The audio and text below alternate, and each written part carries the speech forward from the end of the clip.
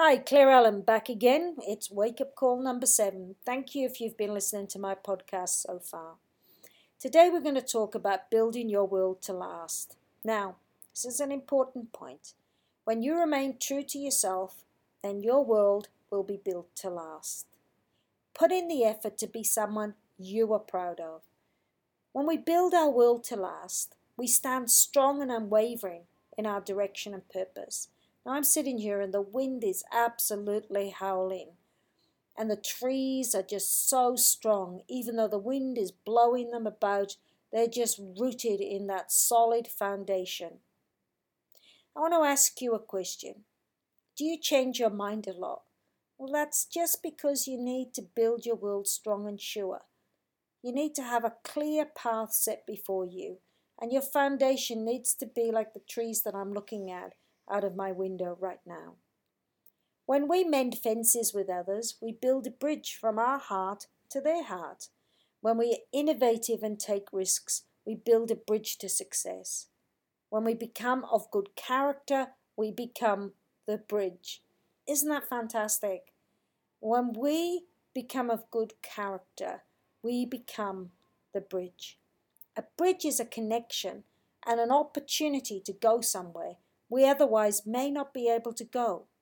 We cannot build a bridge without first making sure we're on a solid foundation. Now, this is an important point again. We are the bridge of our destinies.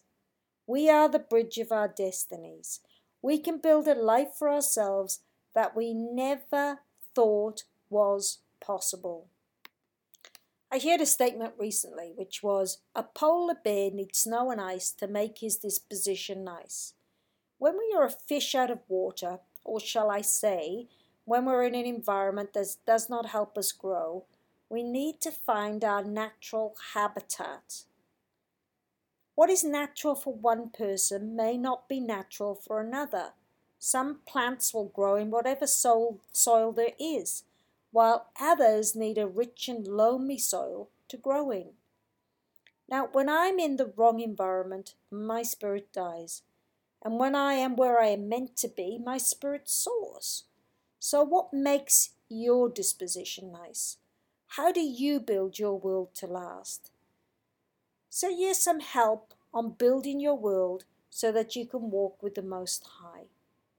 This is, if you like, your A to Z, your emotional well-being alphabet. And I'm only going to talk to you from A to G. And the reason I'm going to do that is you can read the rest in my book. The first one is A. Acknowledge you want to be who you were born to be. B. Believe in yourself. C. Contemplate the path before you. D. Declutter your life. E. End self-defeating behaviors. F. Find the environment to help you grow. And G. Give over to your sacred heart and let it lead you. Now, there's a lot of good advice in Sacred Heart that will help you to be able to do that. When we start to change our language, our internal self-belief system starts to realign to who we truly are. This accelerates our emotional well-being and develops within us the ability to radically transform our lives. By building your world bit by bit, you can remove negativity and self-defeating behaviors and start to enjoy all life's moments with the absolute confidence that you need. The responsibility for building your world is yours alone. No one can build your world for you, and you cannot sit back and wait for something to happen. I'd just like you to just think about this and say, I am building my world to last. I am building my world to last, because it's really important. I'm just going to do a recap here for you, because these are real keys, these 7 keys. Number 1, you have the answers within you. You just have to, number 2, believe in yourself. Number 3, start to take some ownership. You are responsible. Number 4, you are your coach. Start relying on yourself. Start using the coach within you. Number 5, open yourself up to possibilities because anything is possible. And number 6, for goodness sake, flip your thinking. Change your language and terminology.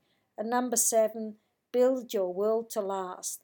Be a person of good character that everybody will look up to, and you will build a bridge, and you will become the bridge of your destiny.